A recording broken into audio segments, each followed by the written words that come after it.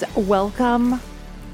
Today I'm speaking with marine archaeologist Sean Kinglsey, and we are talking about a new book that he was a part of. Perhaps you recognize the accompanying TV show that had Samuel L. Jackson attached to it called Enslaved. And this conversation is all about the incredibly fascinating field of diving on sunken slave ships and what that can tell us about the past. So let's literally dive in. I'm Sharon McMahon, and here's where it gets interesting. I could not wait to get here this morning to record this podcast episode because this topic is so unbelievably fascinating. Thank you so much for being here today, Sean. Oh, Sharon, it's a pleasure to be here. Thanks for having me on your show.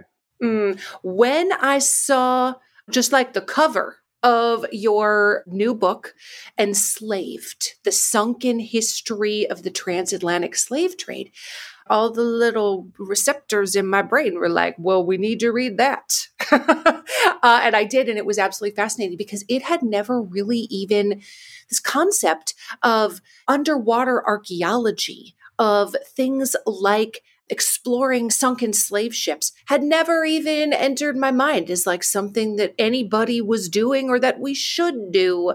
So first of all, absolutely fascinating. Secondly, how did you get involved in doing this? Well, yes, we are a rare breed. There aren't too many of us marine archaeologists.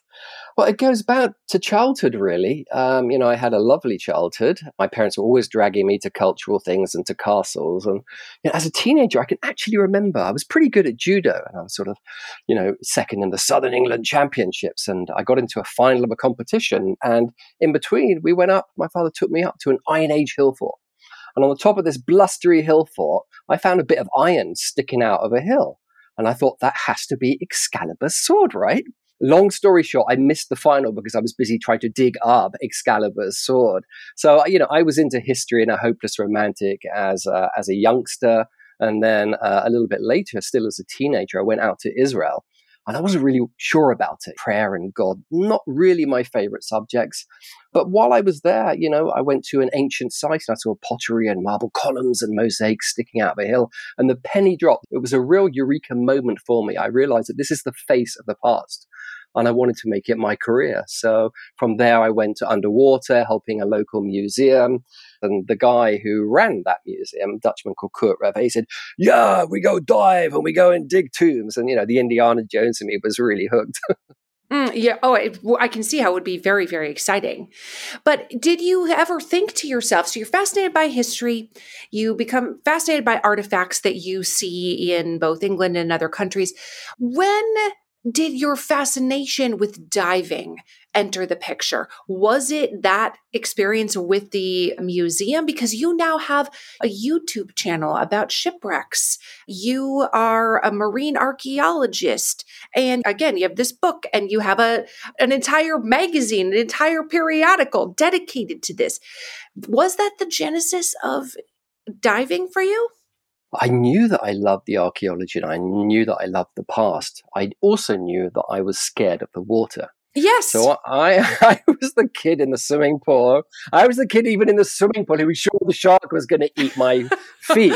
And then I realized I had no choice because the sea is even in my name, S-E-A-N. And yes, it was when I was out in Israel and I was working for a museum on opposite the Carmel Mountains, one of King Solomon's ancient ports. And I was there after my first degree and there was an enormous storm and it just blew these thousands of seahorses, blew the seabed, and there was wreck after wreck after wreck. There were 12 wrecks lying all in a row, like in a car park. And I figured I have to get off this. I have to confront any fear, which is ridiculous, and get down there if you want to get to it. This show is sponsored by BetterHelp. What is the first thing you would do if you had an extra hour in your day? Would you take a nap, read a book, go for a run, meet a friend for coffee? A lot of us spend our lives wishing we had more time. And the question is, time for what? If your time was unlimited, how would you use it? The best way to squeeze that special thing into your schedule is to know what's important to you and to make it a priority. And therapy can help you find what matters to you so you can do more of it. I know so many people who have been helped by talking to a licensed professional. It helps them identify what their priorities are and structure their life around the things that matter. So if you are thinking of starting therapy, consider giving BetterHelp a try. It's entirely online. It's designed to be convenient, flexible, and suited to your schedule. Just fill out a brief questionnaire and get matched with a licensed therapist, and you can switch therapists at any time for no additional charge. Learn to make time for what makes you happy with BetterHelp. Visit betterhelp.com/Sharon today to get 10% off your first month. That's BetterHelp, HELP.com/Sharon. Have you ever experienced a dry, itchy scalp or wondered why your color isn't lasting as long as your hairdresser promised? Well, unfiltered, mineral-filled water could be the reason why. Did you know hard water is a leading cause of damaged hair and dry, irritated skin, and that about 85% of the United States uses hard water, which is filled with dissolved minerals and added chlorine? And that's where Canopy's new filtered showerhead comes in. Dermatologists recommended this unique 3-stage filtration system greatly reduces contaminants and odors in your shower water, leaving you with healthy hair and glowing skin. Best of all, the Canopy filtered showerhead is a breeze to install. They have a unique quick filter replacement feature that allows for seamless filter replacement, unlike any others on the market. Go to canopy.co to save $25 off your Canopy filtered showerhead purchase today with Canopy's hassle-free filter subscription. Even better, my listeners can use code Sharon at checkout to save an additional 10% off your Canopy purchase. Hurry, your hair and skin will thank you. Being a part of a royal family might seem enticing, but more often than not, it comes at the expense of everything else, like your freedom, your privacy, and sometimes even your head. Wondery's new podcast, Even the Royals, pulls back the curtain on royal families, past and present, from all over the world to show you the darker side of what it means to be royalty. From icons like Grace Kelly, Oscar-winning actress turned Princess of Monaco, who the world saw as the ultimate good girl. She mastered playing a happy wife and mother, but beneath it all, she was desperately lonely. Grace spent her whole life working towards perfection, and it ultimately cost her her happiness. Or King Ludwig II from Bavaria. He was only 18 when his father died, leaving the crown to him and a duty to rule that he never wanted. He refused to lead and used funds from the royal treasury to further his extreme love of opera. But this choice eventually cost him the crown and his life. Follow Even the Royals on the Wondery app or wherever you get your podcasts. You can binge Even the Royals ad-free right now on Wondery Plus.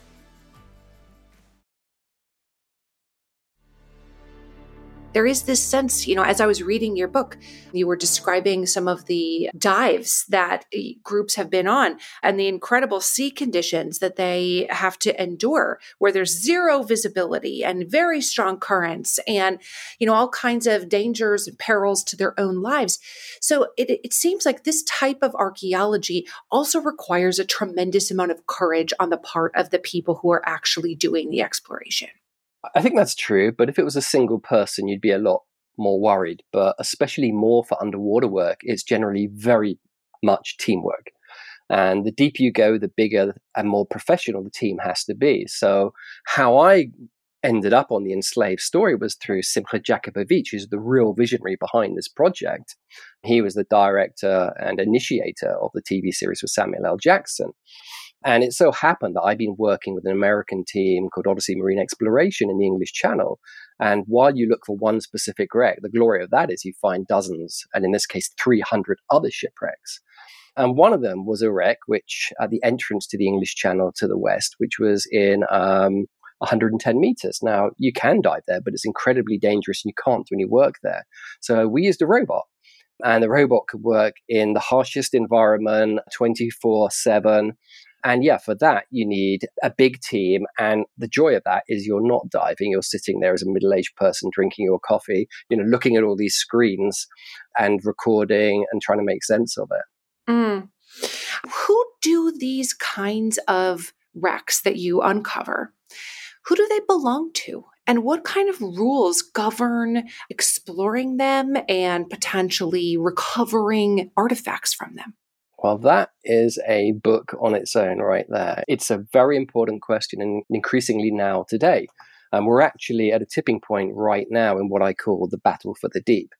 The technology, which started really in 1985 with the discovery of the Titanic over 3,000 meters deep, it's now so complex we can go virtually anywhere. Down to 8,000 meters. And before that, it wasn't a problem. It wasn't an ethical problem. It wasn't a legal problem because we could not get there. But the answer is, effectively, if it's a merchant vessel, and if that merchant vessel from any nation went down within 12 nautical miles within a nation's territorial waters, it belongs to that nation. But if it went down outside 12 nautical miles, well, that's where you get into that wonderful world of romance, treasure, and finders keepers. And that's why since the 5th century BC, there's been such a well-organized salvage industry who are willing to put life and limb to go out there to return these goods to the stream of commerce. Now, all that changes, of course, if you're a warship. And if you're a warship of any age anywhere, it still belongs to the flagged nation. Not through ancient or early modern terminology, through a modern one. So there's a modern rule, the Sovereign Immunities Act, which says that any spaceship, aeroplane, naval warship, and some tacked-in historical wooden ship, anywhere in the world, still belongs to the original state. The idea being that if an American warship went down in the China Sea, people adjoining that country couldn't interfere with any human remains or down nukes, for example. And it's bilateral and it works very well for everyone. The interesting bit in that, of course, is that I'm not aware of any historical warships from the 18th, 17th century that have any black boxes on it or state secrets. So there's still an element of make it up as you go along in underwater archaeology. And a lot of those kind of legal loopholes, should we say, they're being tied up by local laws and by something called the UNESCO Convention on the Protection of the Underwater Heritage, which has basically got rid of treasure hunting, which, depending on where you come from and who you speak to, is a good or a bad thing. So there is a balancing act to be done with the past. I really enjoyed how your book alternates between discussing the history of the transatlantic slave trade and between people today who are sort of hunting for these underwater artifacts, particularly related to slave ships that were sunk and what can be, garnered from looking at these wrecks, from obtaining artifacts from these wrecks.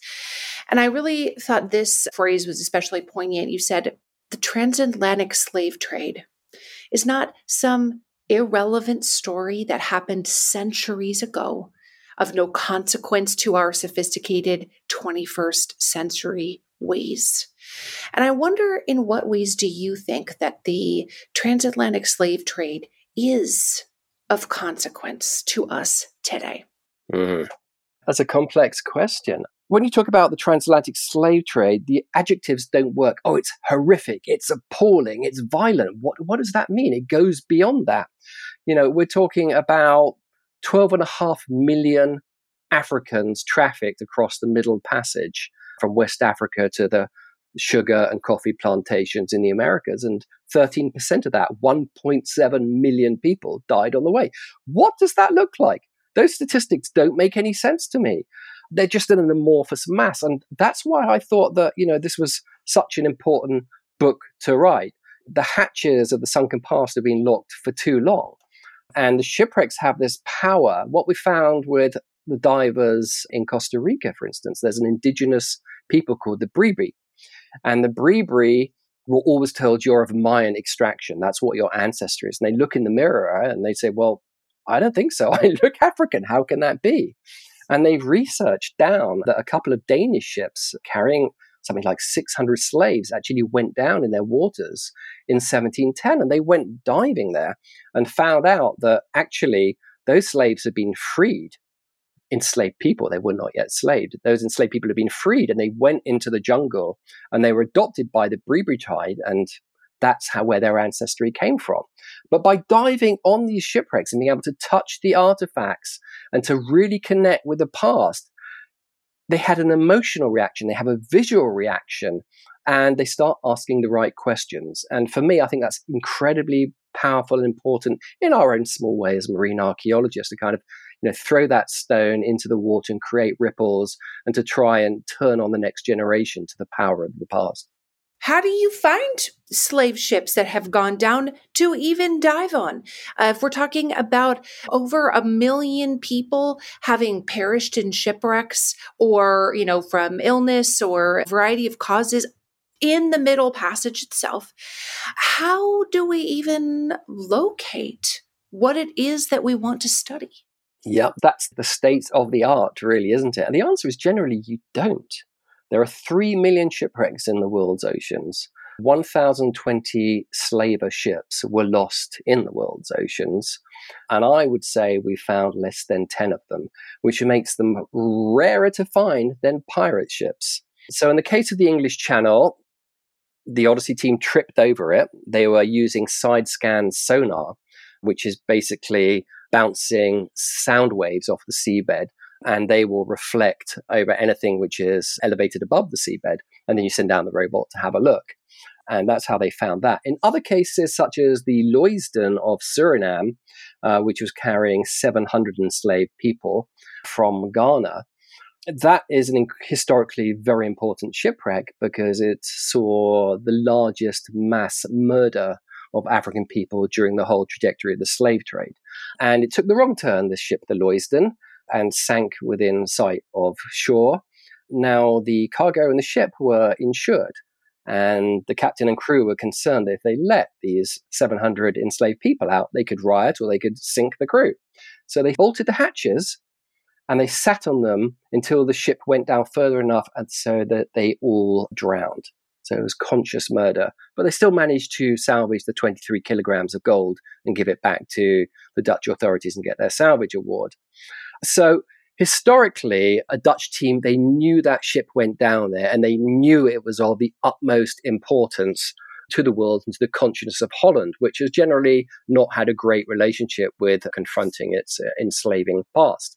So they've been throwing all kinds of technology out there, including magnetometers. So if you've got something which is hidden under the mud, you can't really use side-scan sonar because it's not going to pick up on it. So if you assume that a ship had cannon on it or had iron fittings or the shackles, all these enslaved peoples were shackled or manila bracelets, you would expect them to be picked up in the magnetic signature.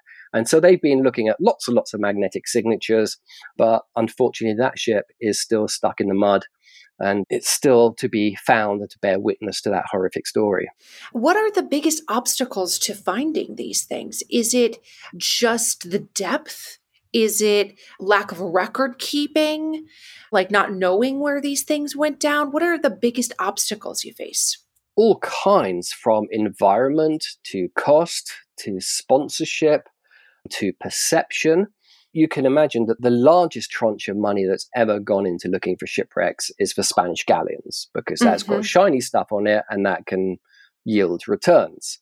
And then you have warships, which are historically, important, and governments want to find them. And there really are very few bodies of people out there who are actively going around the world and hoovering up the seabed looking for slave ships.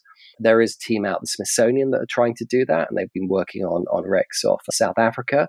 The dive group that we work with, Diving with a Purpose, they're not actively looking for slave ships, but they're raising consciousness, and they're actually able to represent as well, being black divers as well, looking for these materials. So it's a really good question, and certainly absolutely more work needs to be done. There's this incredible database which actually lists every ship that was involved in all aspects of the slave trades. You can go through those and you can look nationally where there might be wrecks. And really that's a case for a local government. Unfortunately, we're at a point here that you can imagine that you can't really manage underwater cultural heritage if you don't know what's there. But most countries don't have master historical logs of what they've got in their waters, which makes it quite difficult to do. But you kind of put your finger on it that, Sharon, we're still just very young as a discipline. The scuba was only invented in 1948. took about till the 50s, 60s for Jacques Cousteau to start developing underwater vacuum cleaners to suck up and show us how to dig. The kind of robots which are allowing us to boldly go where no man or woman has gone before have really only come in to the 1990s. So have patience with us. We'll find more in the future, I hope. What does one do when you discover a shipwreck of historical significance of this nature, and you're able to dive on it? Perhaps you're able to recover artifacts from it. What happens to them?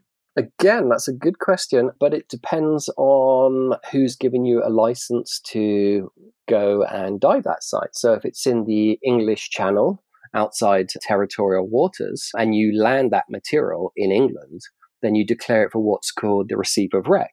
And the Receipt of Wreck is an ancient institution that goes back beyond the 16th century into the medieval period.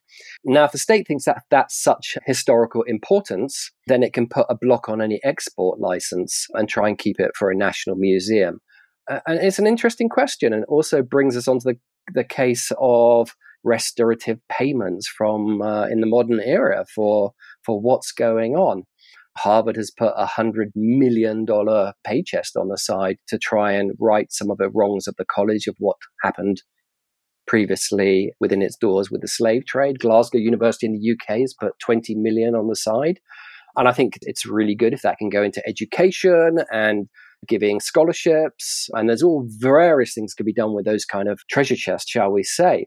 But, actually what I would like to see, there is an awful lot of material that's out there. And there's a lot of great media and imagery. I would like to see some of those universities, the church, banking institutions who may feel that they're culpable. And I'm not saying they're culpable, but why not put your hand in your pocket and let's have a museum, international museum of the transatlantic slave trade on every continent as a legacy for future kids to learn about. I have been using the Olive and June Mani system to do my nails at home for years. And I wouldn't keep doing it if it didn't work, if I didn't like it, if the results didn't look good, if it wasn't way more convenient than going to the nail salon. I wouldn't keep doing it, but I do. And I consistently have nice looking nails. I really like that Olive and June protects my nails, keeps them from chipping, splitting, cracking, and I love that Olive and June includes everything you need for a salon quality manicure in one box. They also have salon grade tools that are designed to make your DIY easier.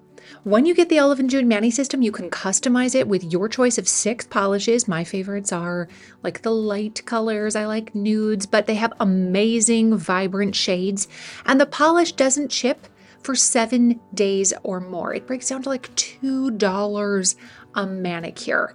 And once you practice, once you watch their videos and follow their tips and tutorials, you will find that it actually is easy to get salon-worthy nails at home with Olive and June. Visit oliveandjune.com/Sharon for 20% off your first Mani system. That's oliveandjune.com/SHARON for 20% off your first system. Support for today's episode comes from OneSkin.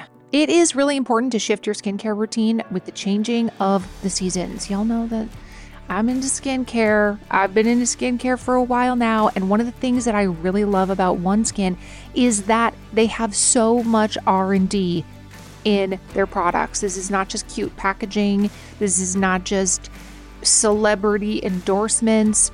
Their products treat the root causes of aging, not just the symptoms. In a third-party 12-week clinical trial performed by third-party research organizations, OS1 Face was clinically proven to strengthen the skin barrier. Very important, the main job of your skin is to be a barrier. Improve skin health markers, and diminish visible signs of aging. Wrinkles were diminished in 87% of users. Again, this is independent third-party testing. They combine tissue engineering, data analysis, and cutting-edge longevity science to create the world's most effective product to target skin aging. And I love how easy it is to integrate into your skincare routine. You can keep using what is already working for you and integrate OneSkin. OneSkin is the world's first skin longevity company. By focusing on the cellular aspects of aging, OneSkin keeps your skin looking and acting younger for longer. Get started today with 15% off using code Sharon at oneskin.co. That's 15% off oneskin.co with code Sharon. After you purchase, they'll ask where you heard about them. Please support our show and tell them we sent you. New year, healthier skin. That's OneSkin. Help your skin stay younger and healthier for longer with OneSkin. I have a question for you. How is your sock drawer looking these days? A little scary? A little scary after a long winter? Maybe it is time for spring cleaning, a little refresh, getting rid of any old pairs that are no longer serving you. Bombas just dropped a bunch of absurdly soft new socks, tees, and underwear to help you get that drawer in a better place while doing a little good. Once you try Bombas, let me tell you, it's going to be real hard for you to go back to buying big box store socks. I know this from experience. They are obsessed with little details like foot-hugging honeycomb arch support. Your socks don't just slide down and get all bunchy in your shoes when you wear Bombas. They have anti-blister tabs. I love those because the back heels of your shoes then don't rub against your heel where you get blisters. And they have cushioned footbeds. Again, I can't tell you what a difference it makes. And Bombas has a one purchased, one donated mission. Every time you buy their socks, tees, or underwear, you also donate essential clothing to someone facing homelessness. To date, Bombas has donated over 100 million clothing items and counting. So get comfy this spring and give back with Bombas. Head over to bombas.com/Sharon and use code Sharon for 20% off your first purchase. That's bombas.com/Sharon and use code Sharon at checkout.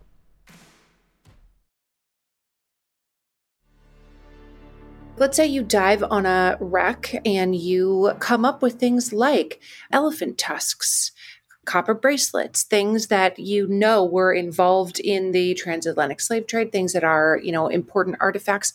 And you also mention in the book about how in some cases there are actual human remains of some kind. What would happen to those kinds of things? Are those left down there undisturbed? Are those excavated? I mean, it sounds like because it's such a new field that there is perhaps not maybe, and correct me if I'm wrong here, perhaps not a protocol of here's what we do if we discover human remains on a ship. Well, yeah, there is, and that will depend on a national body. I mean, I'm not aware of any human remains that are found on any slave or shipwreck.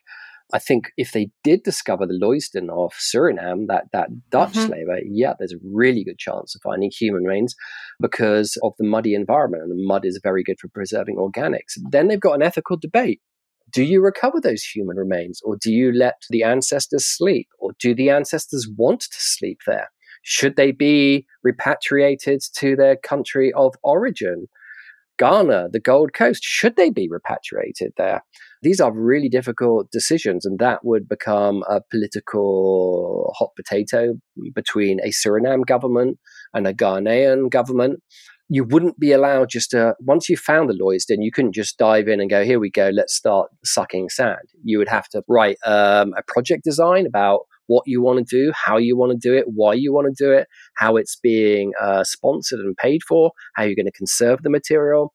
And these days also you're required to give a sense of what will happen with the material, what will be the repository, who's your partner museum. And one of the things that I read with interest in the book, too, was about how Portugal was involved in trafficking roughly half of the enslaved Africans that were brought to the quote unquote New World, brought to the Americas, brought to the Caribbean.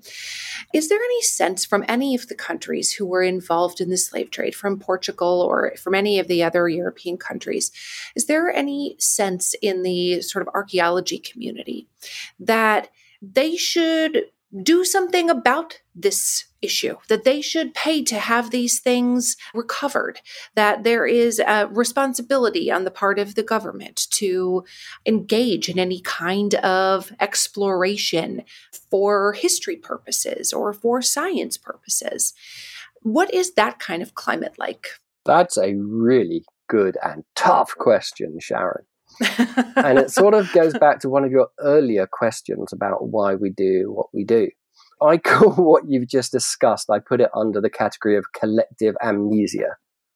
And it is interesting because as much as there is trying to make sense of who these ancestors were, who these Edward Colstons were, who were working for the Royal African Company and doing these despicable things, as much as there is that readjustment which has to be done, practically what is actually happening underwater is a zero, quite frankly. There is a great interest in wrecks and slaver wrecks. National Geographic, for instance, did a special with Tara Roberts going around and trying to look at all these wrecks. But that's all reactive. These things have been found. Most of them have been found by chance. There's very little proactive going on. We are breaking a story in the next 2 weeks on this very subject, which is going to be quite hot. But Portugal is involved in that. Portugal is a very interesting case because the Vatican, America, England, France, even including Ghana and a lot of African countries, they have apologized for their role in the transatlantic slave trade.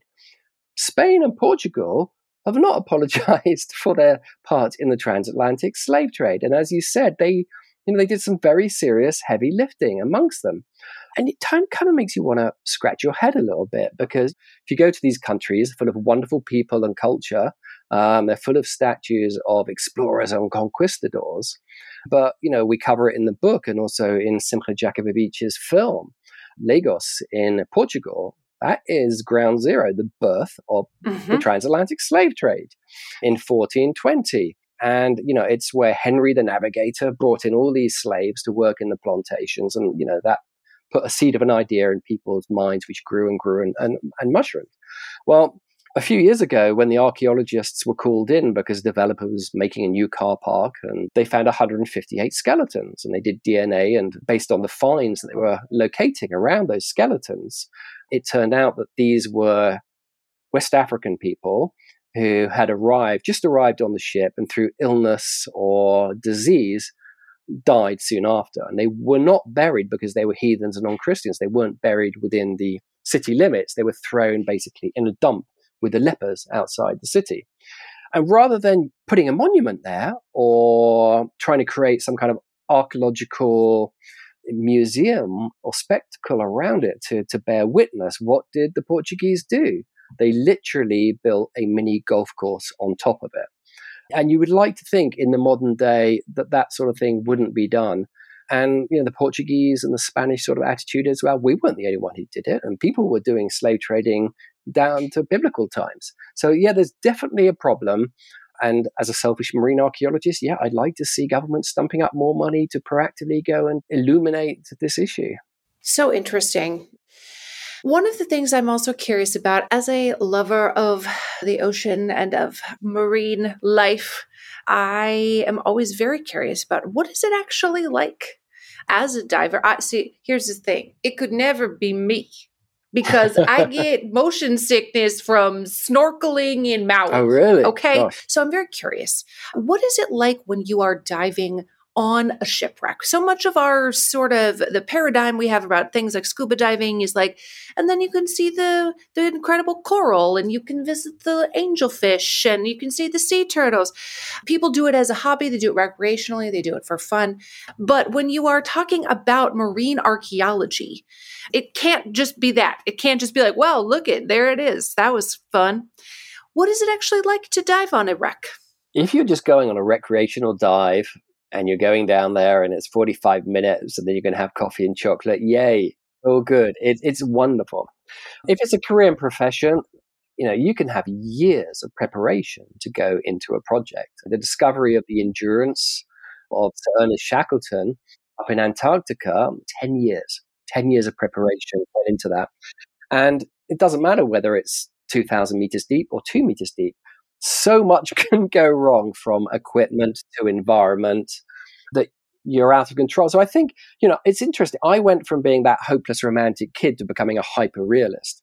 And I think, part of that is managing expectations about what you can do on shipwrecks. I mean, I remember being out in Israel and we'd found a 6th century AD early Christian Byzantine shipwreck with Holy Land wine on it.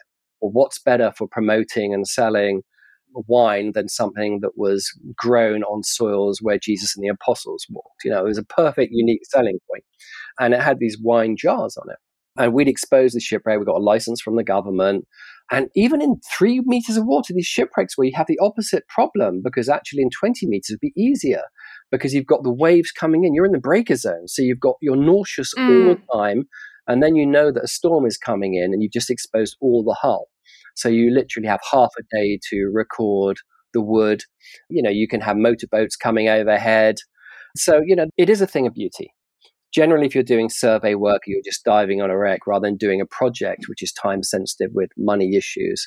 It really is a thing of beauty. And, there's nothing better in the world if you're stressed. I've always had times that, okay, I'm going to have to put on Classic FM now and chill out. What I would really love to do is put on some scuba and go down to 30 meters and just not talk to anyone and blow bubbles. Thank you very much. Goodbye, world. But, even when you're doing robotic work, I can remember when we were in the English Channel and we were working on a Corsair, a pirate ship, a French pirate ship, and the weather was awful. There was literally horizontal plumes, probably produced by global warming, of this stuff that shouldn't be there. And we sat this really expensive multi-million-dollar robot on the seabed, which was the eyes and hands of the archaeologists, and waited and waited and waited. And while we're waiting, suddenly on the comms from the captain, he says, you hear, incoming plane in attack formation. So you got bad weather and you've got fear factor as well. So expect the unexpected if you want to have a career in sunken ruins. Being a part of a royal family might seem enticing, but more often than not, it comes at the expense of everything else, like your freedom, your privacy, and sometimes even your head. Wondery's new podcast, Even the Royals, pulls back the curtain on royal families, past and present, from all over the world to show you the darker side of what it means to be royalty. From icons like Grace Kelly, Oscar-winning actress turned Princess of Monaco, who the world saw as the ultimate good girl. She mastered playing a happy wife and mother, but beneath it all, she was desperately lonely. Grace spent her whole life working towards perfection, and it ultimately cost her her happiness. Or King Ludwig II from Bavaria. He was only 18 when his father died, leaving the crown to him and a duty to rule that he never wanted. He refused to lead and used funds from the royal treasury to further his extreme love of opera. But this choice eventually cost him the crown and his life. Follow Even the Royals on the Wondery app or wherever you get your podcasts. You can binge Even the Royals ad-free right now on Wondery Plus. Support for today's episode comes from OneSkin. It is really important to shift your skincare routine with the changing of the seasons. Y'all know that I'm into skincare. I've been into skincare for a while now, and one of the things that I really love about OneSkin is that they have so much R&D in their products. This is not just cute packaging. This is not just celebrity endorsements. Their products treat the root causes of aging, not just the symptoms. In a third-party 12-week clinical trial performed by third-party research organizations, OS1 Face was clinically proven to strengthen the skin barrier. Very important, the main job of your skin is to be a barrier. Improve skin health markers, and diminish visible signs of aging. Wrinkles were diminished in 87% of users. Again, this is independent third-party testing. They combine tissue engineering, data analysis, and cutting-edge longevity science to create the world's most effective product to target skin aging. And I love how easy it is to integrate into your skincare routine. You can keep using what is already working for you and integrate OneSkin. OneSkin is the world's first skin longevity company. By focusing on the cellular aspects of aging, OneSkin keeps your skin looking and acting younger for longer. Get started today with 15% off using code Sharon at oneskin.co. That's 15% off oneskin.co with code Sharon. After you purchase, they'll ask where you heard about them. Please support our show and tell them we sent you. New year, healthier skin, that's OneSkin. Help your skin stay younger and healthier for longer with OneSkin. Have you ever experienced a dry, itchy scalp or wondered why your color isn't lasting as long as your hairdresser promised? Well, unfiltered, mineral-filled water could be the reason why. Did you know hard water is a leading cause of damaged hair and dry, irritated skin, and that about 85% of the United States uses hard water, which is filled with dissolved minerals and added chlorine? And that's where Canopy's new filtered showerhead comes in. Dermatologists recommended this unique 3-stage filtration system greatly reduces contaminants and odors in your shower water, leaving you with healthy hair and glowing skin. Best of all, the Canopy filtered showerhead is a breeze to install. They have a unique quick filter replacement feature that allows for seamless filter replacement, unlike any others on the market. Go to canopy.co to save $25 off your Canopy filtered showerhead purchase today with Canopy's hassle-free filter subscription.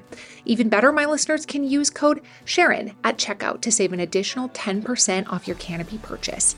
Hurry, your hair and skin will thank you. Tired of ads barging into your favorite news podcasts? Good news. Ad-free listening is available on Amazon Music for all the music plus top podcasts included with your Prime membership. Stay up to date on everything newsworthy by downloading the Amazon Music app for free or go to amazon.com/news ad free. That's amazon.com/news ad free to catch up on the latest episodes without the ads.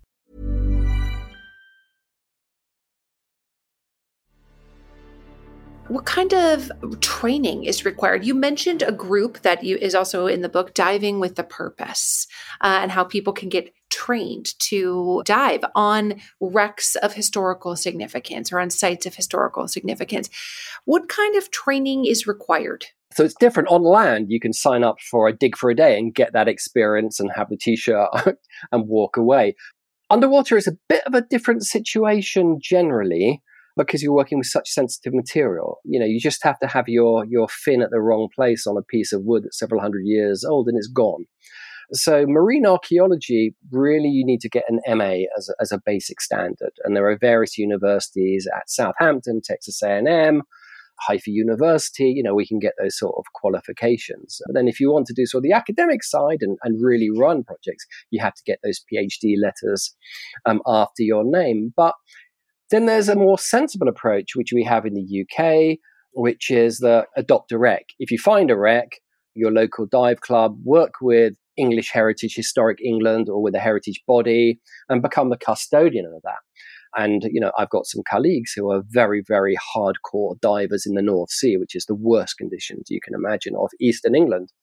And they weren't professional marine archaeologists, but they found the Gloucester, which was an English warship from 1682, which had James, Duke of York, the future king of England on it, and his wine bottles and his medicine box. And he left that ship in his night tails. He left everything behind. So the most important wreck over here since what we call the Mary Rose.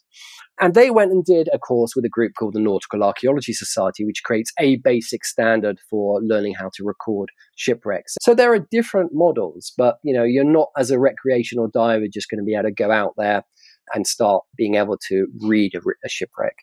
What do you wish that people knew?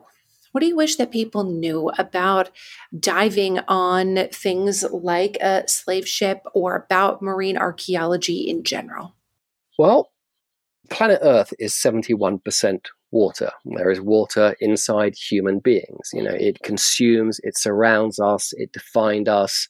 It's been the basis of power and dispatches and creativity and ideas for hundreds and hundreds of years.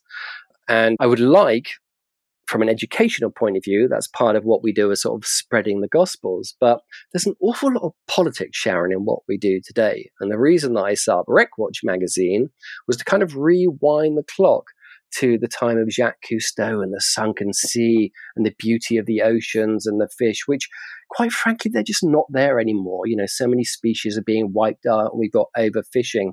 But I really would like people just to be aware that there is just so much in the oceans. You know, it's said that we know more about the moon than we do about the bottom of the sea. How can that be?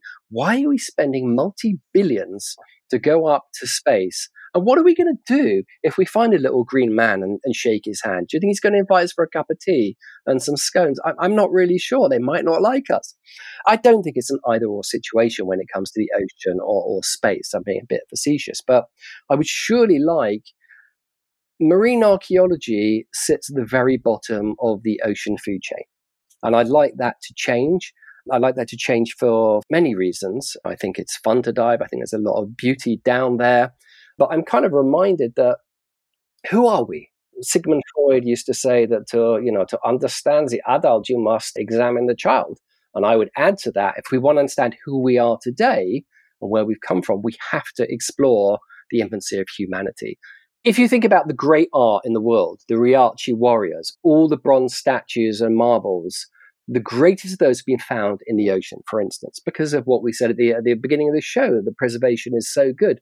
But again, we're just scratching the surface. There is so much down there, 3 million wrecks in the world's oceans. You can expand that from playing around with rotten pieces of wood, that inside the bilges of these decayed ships down there, there's ancient microbes. And it is believed that those microbes, the majority are unknown. They're new species. And it's believed that they hold the answers to so many medical cures, including, it is suggested, types of cancers. So actually, I think we really have to study and explore that material, the majority of which is just, it's unknown. Right now, there is a group sponsored by Japan, the Nippon Foundation, and their plan is to map the entire world's sea bottoms by the year 2030 with something called multi-beam. And that shows a kind of color-coded bathymetry of the seabeds. But the resolution's no good for finding shipwrecks. So again, it doesn't help us at all to fill in the holes of those 3 million wrecks. Fascinating. I bet some people listening to this are going to be like, leave the microbes down there. We don't know what they are. Bad things going to happen.